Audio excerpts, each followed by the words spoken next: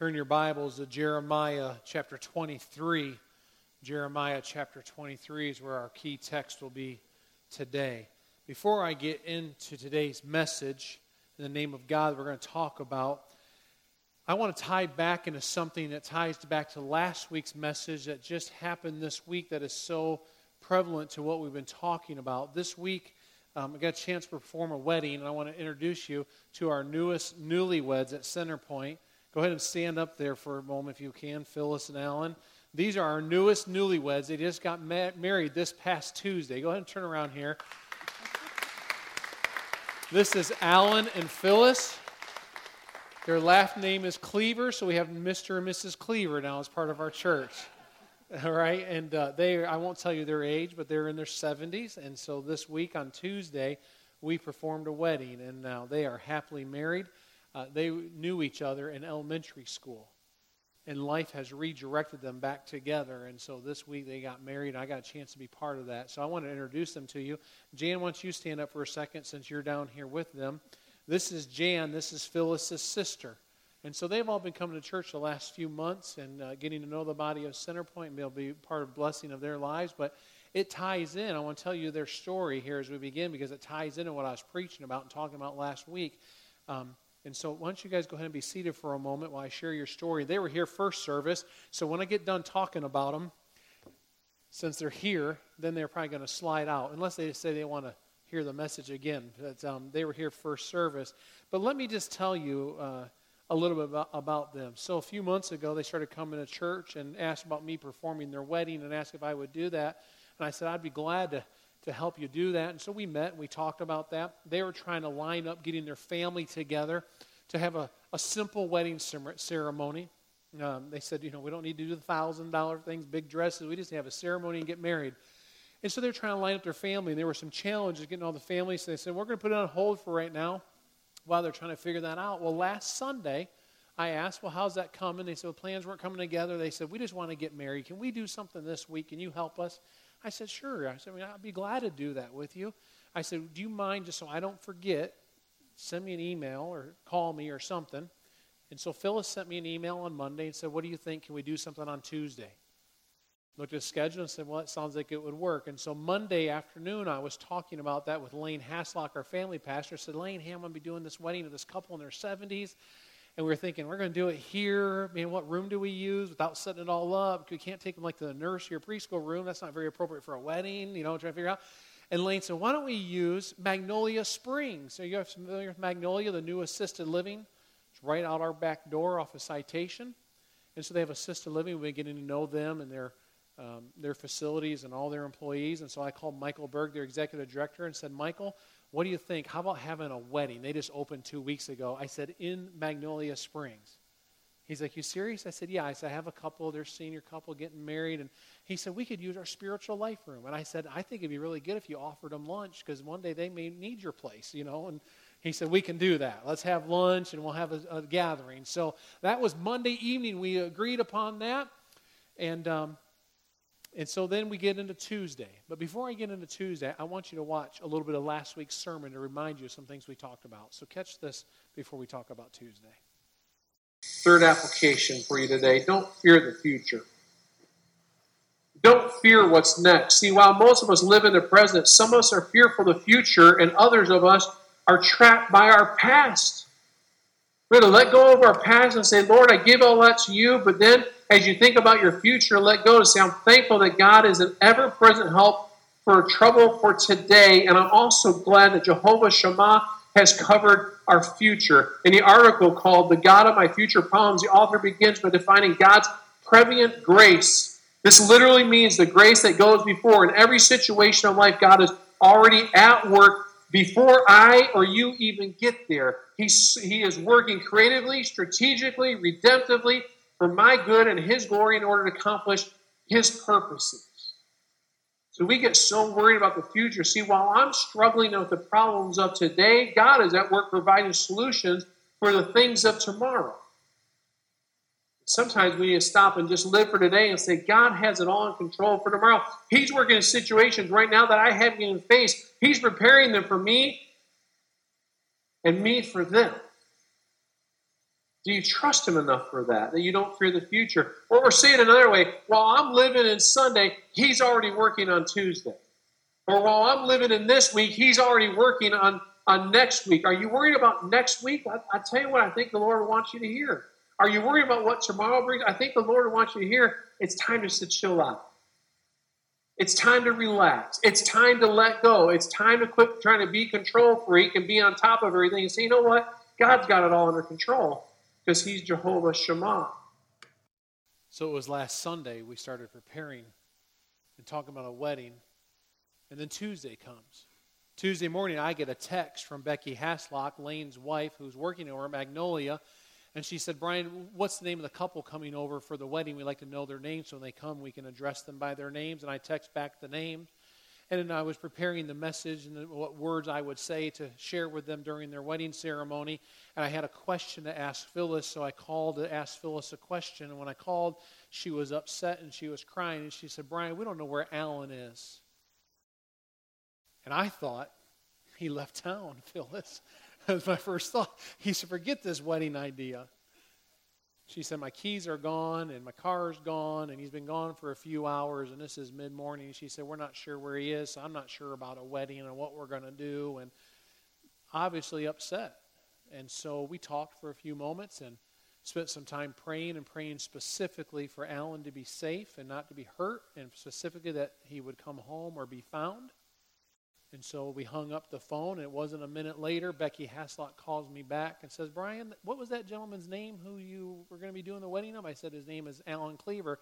She said, he was just dropped off here at Magnolia Springs. I said, what do you mean dropped off? She said, well, some lady found him wandering in a neighborhood and picked him up and brought him here because thought maybe he was a resident from Magnolia and got away, or just at least the Magnolia could help them out. And so I jumped in a car and calling Phyllis on the way. Meet me at Magnolia. Pulled up, and there's Alan sitting out there in the front porch. Hey, preacher, what are you doing? Come to find out after talking to Phyllis some, and Alan had been struggling with some memory issues, and he'd been trying to figure some of that kind of stuff out. He even had a sleep apnea test this last night and still wanted to be in church today, but they're just trying to figure out what's going on with all that. And we spent some time with him and talking and sharing, and got him back home, and he had ran out of gas in his car. And thought, I got to get somewhere, so he got out of his car and started walking, but he was on a wrong street and kind of got confused on what street, and some lady driving Masterson Station saw him and said, he doesn't seem right, and gave him a ride over to Magnolia Springs. Jehovah Shammah. The Lord is there. You know, we didn't know on Sunday what was coming Tuesday. Couldn't have been planned out. There's no way to orchestrate to have a wedding at Magnolia and line that all up. There's no way to orchestrate a text message. Now, what's that couple's name? There's no way to orchestrate someone coming through the neighborhood at the right time to pick him up and give him a ride to where he was somewhat familiar because he knew that's where the wedding was supposed to be at that day. Could not orchestrate the timing of the telephone call of what we're talking about, we're praying about. The Jehovah Shammah, the Lord is there. He's there, he's here, and he's everywhere. And he showed up big time in the life of Phyllis and Alan this week. Isn't that awesome? You say, why do you share that? How important is that? Here's the thing us preachers struggle with sometimes. We spend time praying and thinking and preparing a message, and then you deliver the message and you go home, and Sunday afternoon, us preachers, before we take the nap and after the nap, we wrestle with, man, did I communicate that clearly? Did I really come across the way I wanted to come across? Did they get it? And sometimes you feel like the message just falls off the front of the stage and doesn't reach anybody. And sometimes you're like, man, I think I had a home run today and it really didn't do anything. And last week was one of those messages where I walked away and went, man, I don't know how well that went.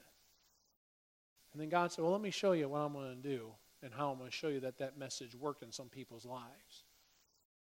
And these names of God are not just names. We're not just studying history here. We're not just studying Old Testament names of God to say, oh, I have some new knowledge or some greater knowledge about God. These names of God, when you understand them and you really embrace them, that they're real, you will get to know God so much more specifically. You get to know Him by name, and then you call upon Him by name, and several times you can do that in a very individual way. So when you need God in certain situations, you can talk to Him more specifically. And we had some great conversations this week in that preparation and also then in that. And then after talking to daughter and family, they're like, yes, my dad still needs to get married. We want him to do that. Phyllis loves him to death and wants to care for him. And I said, well, I just want to make sure she's not trying to take his millions. She said, he doesn't have it, so don't worry. And so we went ahead and had a wedding this week, and now they're happily married. So give them a hand and give God a hand. If you all want to hang around, you're more than welcome. If you're like, no, we're ready to go home and get some lunch or mid-brunch, then by all means, thank you for sticking around, okay? So they're going to go have breakfast. So we'll let you slide out. Thank you, Alan. Thank you for spending time and hanging around with us so we can introduce you to the congregation. Maybe next week when you see them around here, say hello, shake their hand, and introduce yourself. These names of God are so real. Jehovah-Jireh, the Lord will provide. Jehovah Shalom, the Lord our peace, in times of need and trouble, that He brings peace. Jehovah Roy, the Lord our shepherd, that He wants to guide us and direct us and shepherd us if we allow Him, because sometimes we can be too stubborn and won't let Him allow us to. Jehovah Nisi, the Lord our banner, that's our protector. Jehovah Rapha, the Lord our healer. Jehovah Shammah, the Lord who is there. I mean, I look at what happened there with Phyllis and Alan this week, and I see Jehovah Jireh, the Lord who provides. I see Jehovah Roy, the shepherd who's guiding. I see Jehovah Nisi, the protector. He shows up, and He's real. And He's a God that we have a personal relationship with through His Son, Jesus Christ. And today I want you to understand Jehovah-Tsidkenu, the Lord our righteousness. Will you pray with me? Father God, thank you. I thank you, Lord, for showing up and just showing yourselves and for us to be able to see how you worked this week in Phyllis and Alan's life, God. And I know you're working in the life of the people in this church.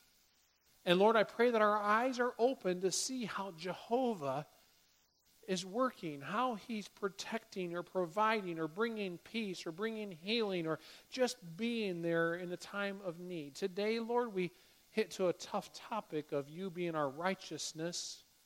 And so, Lord, would you open our eyes and open our mind and our heart to hear from you? Take down any kind of defenses maybe that we have so that we can clearly understand and embrace, Lord, what it means, Jehovah-Tsidkenu, the Lord our righteousness. Father, speak in this room to each and every one of us. It's in Jesus' name we pray. Amen.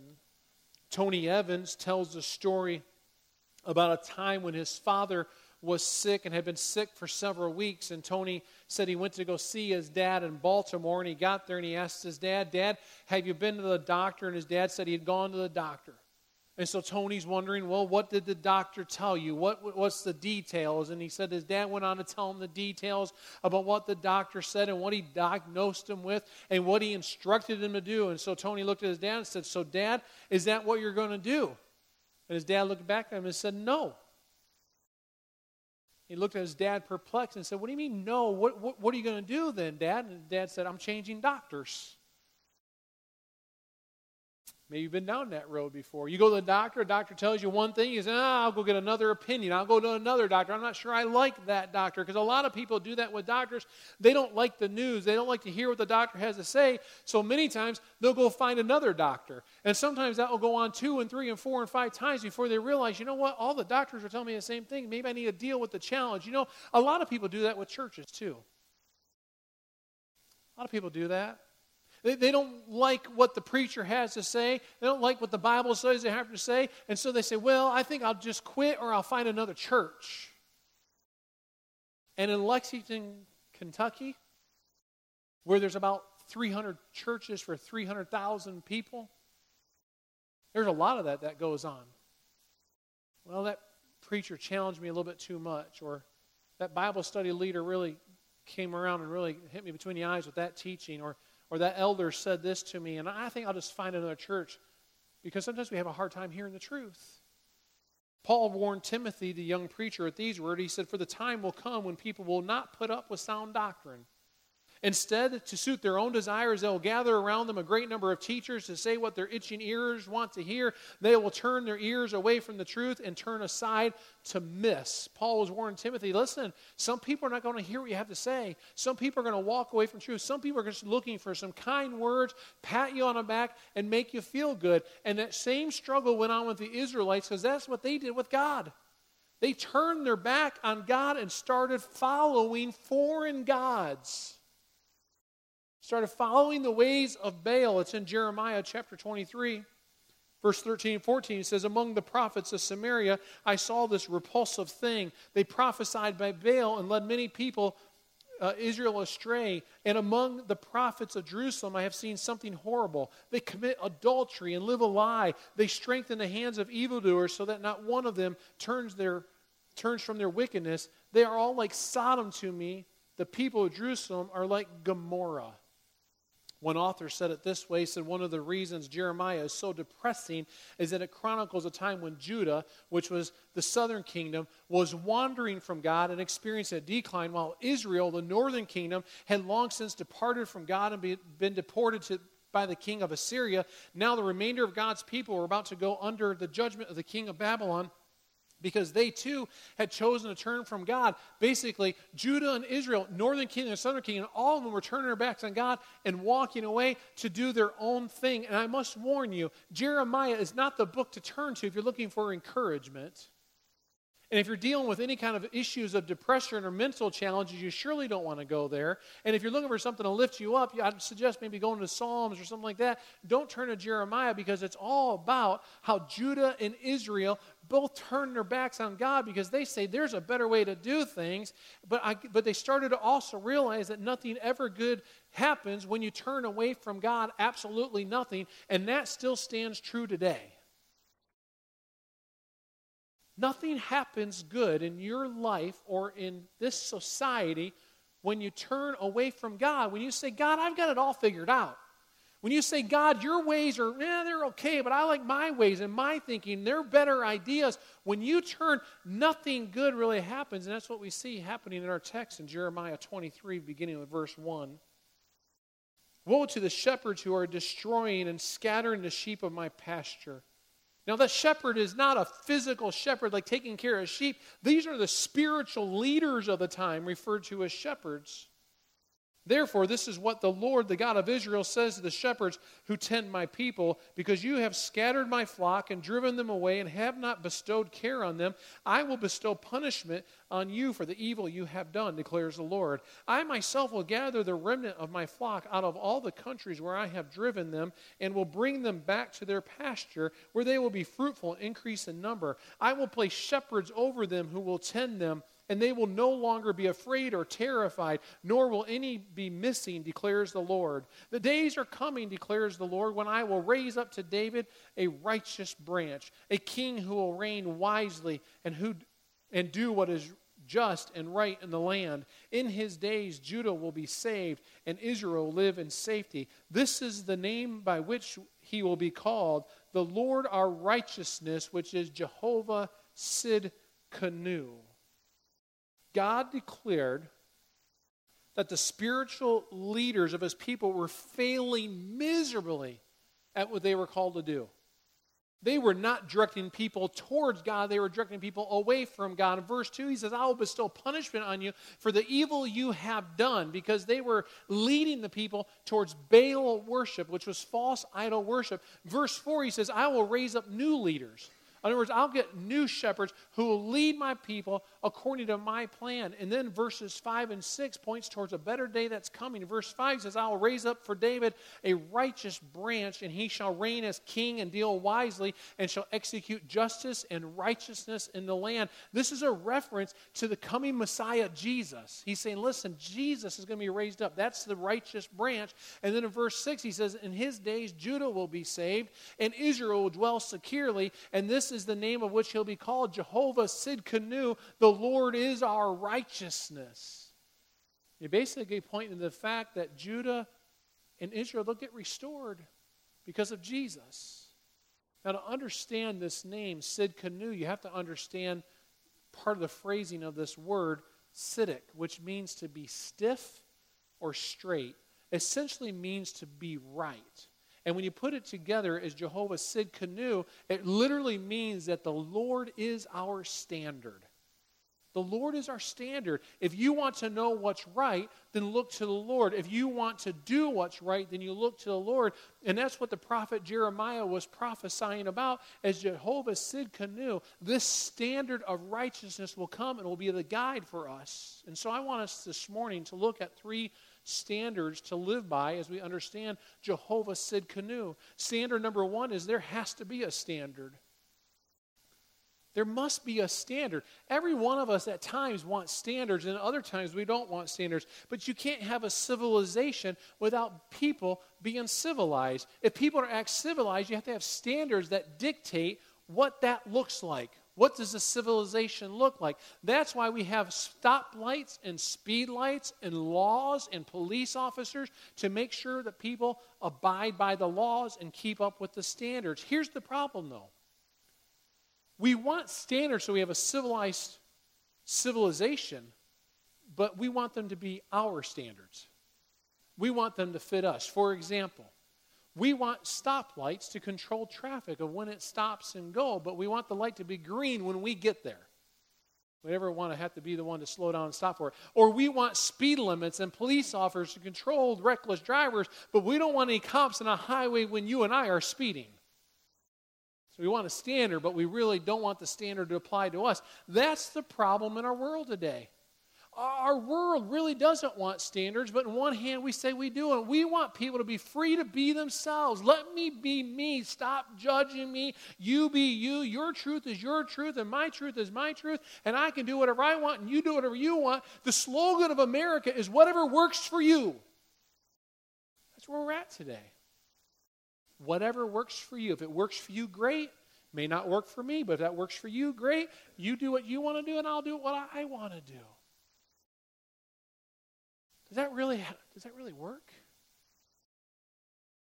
Is it really working for us today? I mean, if it really works, then what if stealing your car is whatever works for your neighbor? Hey, I need that car, and let me just go take it. What if draining your bank account and taking your retirement is whatever works for someone else? Or what if, as the scammers are more and more getting your credit card number out of your bank account somehow as you scan it or take it off the internet, and they say, you know what, I want that card, I want that number, I want the money in that account, because that works for them, but it's not working so well for you, is it? Whatever works, does it really work?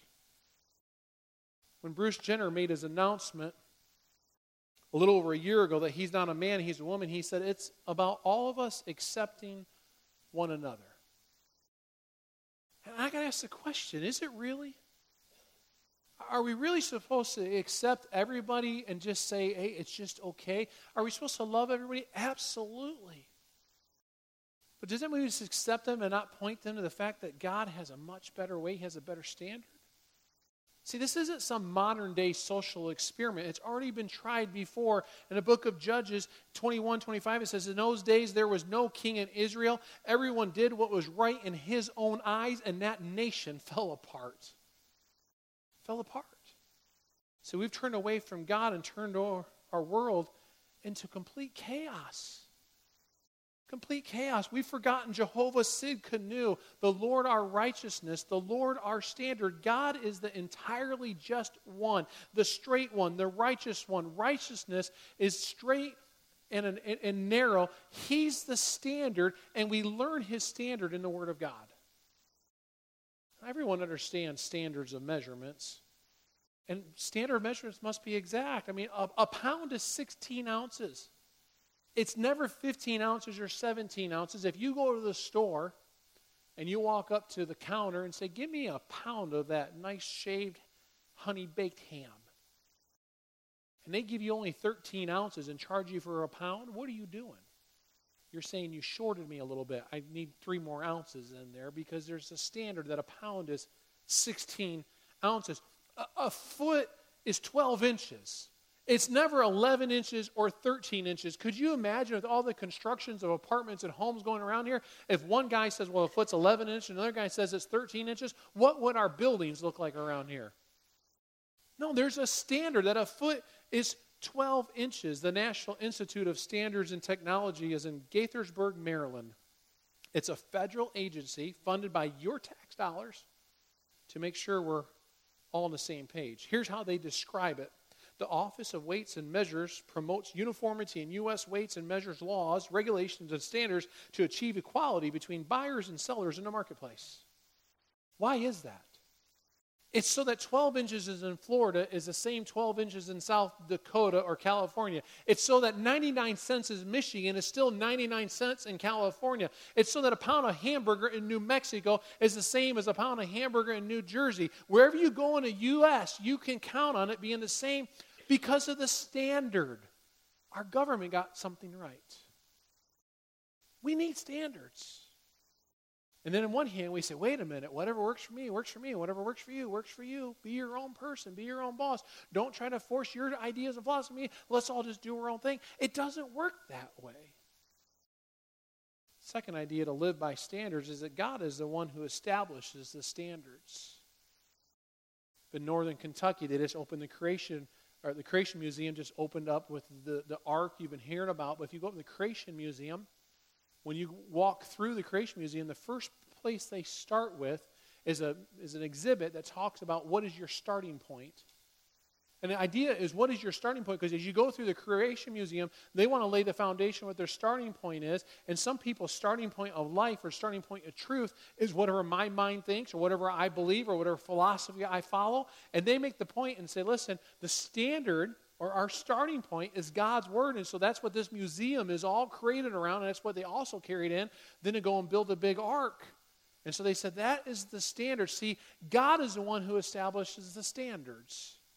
Proverbs 16:11 says, honest scales and balances are from the Lord. All weights in the bag are of His making. Proverbs 20 verse 10 says, unequal weights and unequal measures are both alike, an abomination to the Lord. Those texts in Proverbs are giving us wisdom, making comparison what people understood about weights and measurements. But really the measurement there that they're comparing to is righteousness, and the standard is God's righteousness. God's measurements are standards that are exact. He requires righteousness. Jehovah-Tsidkenu, the Lord our righteousness. And because He's righteous, that's what He demands of His people. Because God cannot mix with unrighteousness. Jesus said that in Matthew chapter 5. He said, you therefore must be perfect as your heavenly Father is perfect. In 1 Peter it says, but as He who called you is holy, you also be holy in all your conduct, since it is written, you shall be holy, for I am holy. That's the call of God, is that we follow His standard of righteousness, of holiness, of perfection. That's what God was saying to the shepherds in Jeremiah. He says, you've scattered my flock and you've driven them away. They didn't just ignore God's standards. They turned God's people completely away from them and saying, you embrace whatever you want to embrace. You do whatever you want to do. Go chase false gods. Go chase illicit sex. Go do whatever your heart's desire. And Jeremiah, the prophet, was bringing the warning saying, God's got a better plan. Adam and Eve were created righteously, exactly as they should have been created. They were created in the image of God. They were created as God planned and as they should have been created. And then the devil came along with a different plan in the form of a serpent, and he just started asking the question like, God didn't really say that, did He? He started asking the question like, God really didn't mean don't go eat off of that one tree, did He? Started trying to change the standard of God. Our goal in life should be whatever we need to be according to God. Our goal should be to be what we should be according to God. We should strive to be exactly what God plans for us to be and not what anybody else or what this world tells us to be. See, when Jesus was here on earth, He did everything that God wanted Him to do. That's what Jesus did. He looked at, what does God the Father tell me to do that's going to do? John 17:4, He said, I glorified you on earth, having accomplished a work that you gave me to do. As Jesus is praying, He's talking to God. God, I'm glorifying you. I'm lifting up you. God, what you told me to do, that's what I'm doing. John 4:34, He says, my food is to do the will of Him who sent me and to finish His work. He realized my life depends upon what I do. My Father told me to do. Jesus knew His Father Jehovah-Tsidkenu, the Lord our righteousness. He knew his Father would expect righteousness from him. Our task is not to conform to each other. Our assignment in life is to conform to the image of God. That's our assignment. God said, be holy because I am holy. Hebrews 12:14, he says, without holiness, no one will see the Lord. 1 John 3:10, whoever does not practice righteousness is not of God. Are you righteous today? Are you living your life as you should be to God, as he's the standard? See, righteousness is living by God's standards, not man's. The Bible is the standard of measurement for righteousness. See, not only does God say, I'm Jehovah-Tsidkenu, and this is the standard of righteousness, then he gives us his scriptures, his word to say, this is how you do this. This is how you live it out. Time and culture and distance and change in public opinion or ruling by a court somewhere does not affect God's standard of righteousness. And just because maybe a law has changed or been accepted as being okay does not mean it matches up to God's standard of righteousness. As a matter of fact, there's warnings in the scriptures. In Isaiah chapter 5, it says, woe to those who call evil good and good evil, who put darkness for light and light for darkness, who put bitter for sweet and sweet for bitter. There's a warning. Don't start changing things around. Proverbs 14:34, righteousness exalts a nation, but sin is a reproach, disgrace to any people. Or Proverbs 11:10 says, when it goes well with the righteous, the city rejoices, and when the wicked perish, there are shouts of gladness. Those scriptures are crying out to us, church. We cannot change God's standards. He's established them right here. He's put it down in his word for us. And there is no standard of righteousness but this right here as we get to know God by being in his word. The third idea of standard we understand today is that Jesus doesn't raise the standard. He is the standard. He doesn't raise it. He is the standard. Romans 14 says, for the kingdom of God is not a matter of eating and drinking, but of righteousness, peace, and joy in the Holy Spirit, because anyone who serves Christ in this way is pleasing to God and receives human approval. The kingdom of God is not a matter of obeying a bunch of rules and regulations in regard to what we eat or drink. The kingdom of God is righteousness, peace, and joy in the Holy Spirit. The standard in God's kingdom is righteousness, life as it should be. And see, if we're all working from the same truth and the same standard, then that's how we as a church make a difference in this community. See, Jesus is the pattern to follow. And nobody else. Not Billy Graham. He's a great man.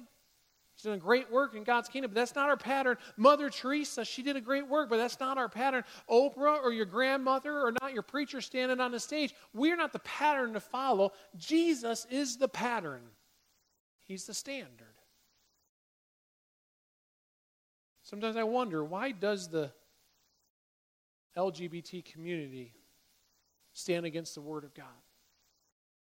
This week as I was studying and preparing, I didn't realize this, came across this. They've even created their own Bible called the Queen James Bible and copyrighted in 2012 where they've taken certain text out so they could embrace their lifestyle.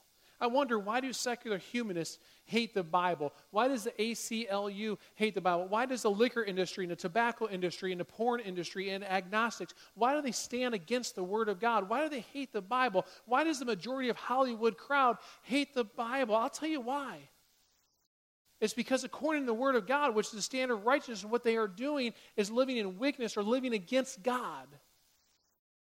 It's not the standard God has for us. God has a much better plan. And what I find in my life, and I believe you'll find in your life, is that when you're engaged in stuff that is not of the standard of God, what happens is we put this away and we say, this is no longer valid because I want to do my way of living. And if you find yourself pulling away from the Word of God and not having a desire to open the Word of God or read the Word of God or study the Word of God or be around the Word of God, then you should stop and say, what's involved in my life that's not measuring up to the standard? Because what happens is when this here gets into our life, then it starts to bring conviction and change and adjustment and makes us want to change some things in life. But when we stay away from it, we don't want to read it, we don't want to engage in it, because we know that this book points us towards righteousness, points us towards the standard, points us towards Jehovah-Tsidkenu. So many people stay away from God's Word because they really don't want to have righteousness or the call to righteousness in your life. The gospel, the Bible, is a book of righteousness. The gospel is the way things should be and the way we should live our lives. Proverbs 14:12 says, there is a way that seems right to man, but in the end it leads to death. Sometimes we try to do things in our own way and our own standards, but it leads to destruction and death. James 4:17 says, if anyone then knows the good they ought to do and doesn't do it, it is sin for them. The ungodly and the wicked, they don't like to hear that. And we don't like to hear that when we're embracing things that are not of God. We don't want to hear that there's ways that lead to destruction. We like to hear, well, it doesn't really matter. You're okay. Just keep doing what you're doing. It's all okay. No, God has a standard to live up to, and it's the best way to live life. So you're either saved or you're lost. You're either with Jesus or you're one heartbeat from hell. There's a choice to make in this world. We make a choice that we live by the standard of me, myself, and I, or we make a choice that says I live by the standard of God and God alone. That's righteousness. John 3:18 says, whoever believes in him is not condemned, but whoever does not believe in him is condemned already because he has not believed in the name of the one and only Son of God. In other words, if you don't know Jesus, you're a dead man looking to fall in a grave. It's the standard. Jesus is a standard. Not your good works, not your good thoughts, not your good deeds, or even the fact that you hang around some good people, not the fact that maybe you're a part of a good church. You can be part of a good church and still just be just as lost if you don't know Jesus. So if you think about it this way, you could take a wheelbarrow into Toyota, and you could walk up and down the hallways of Toyota pushing a wheelbarrow around, visiting all kinds of people, taking that wheelbarrow. But I'll tell you what, you're not going to come out the other side as an Avalon. So it doesn't matter how much you hang around inside that, you're not going to become an Avalon unless you go through the process of being developed and becoming into a car, starting out with a clump of metal and all the parts that it takes to make the car. You're not going to become righteous until you intersect your life with the life of Jesus and follow his standard of righteousness. Paul said in Colossians 1:27, it's Christ in you, the hope of glory.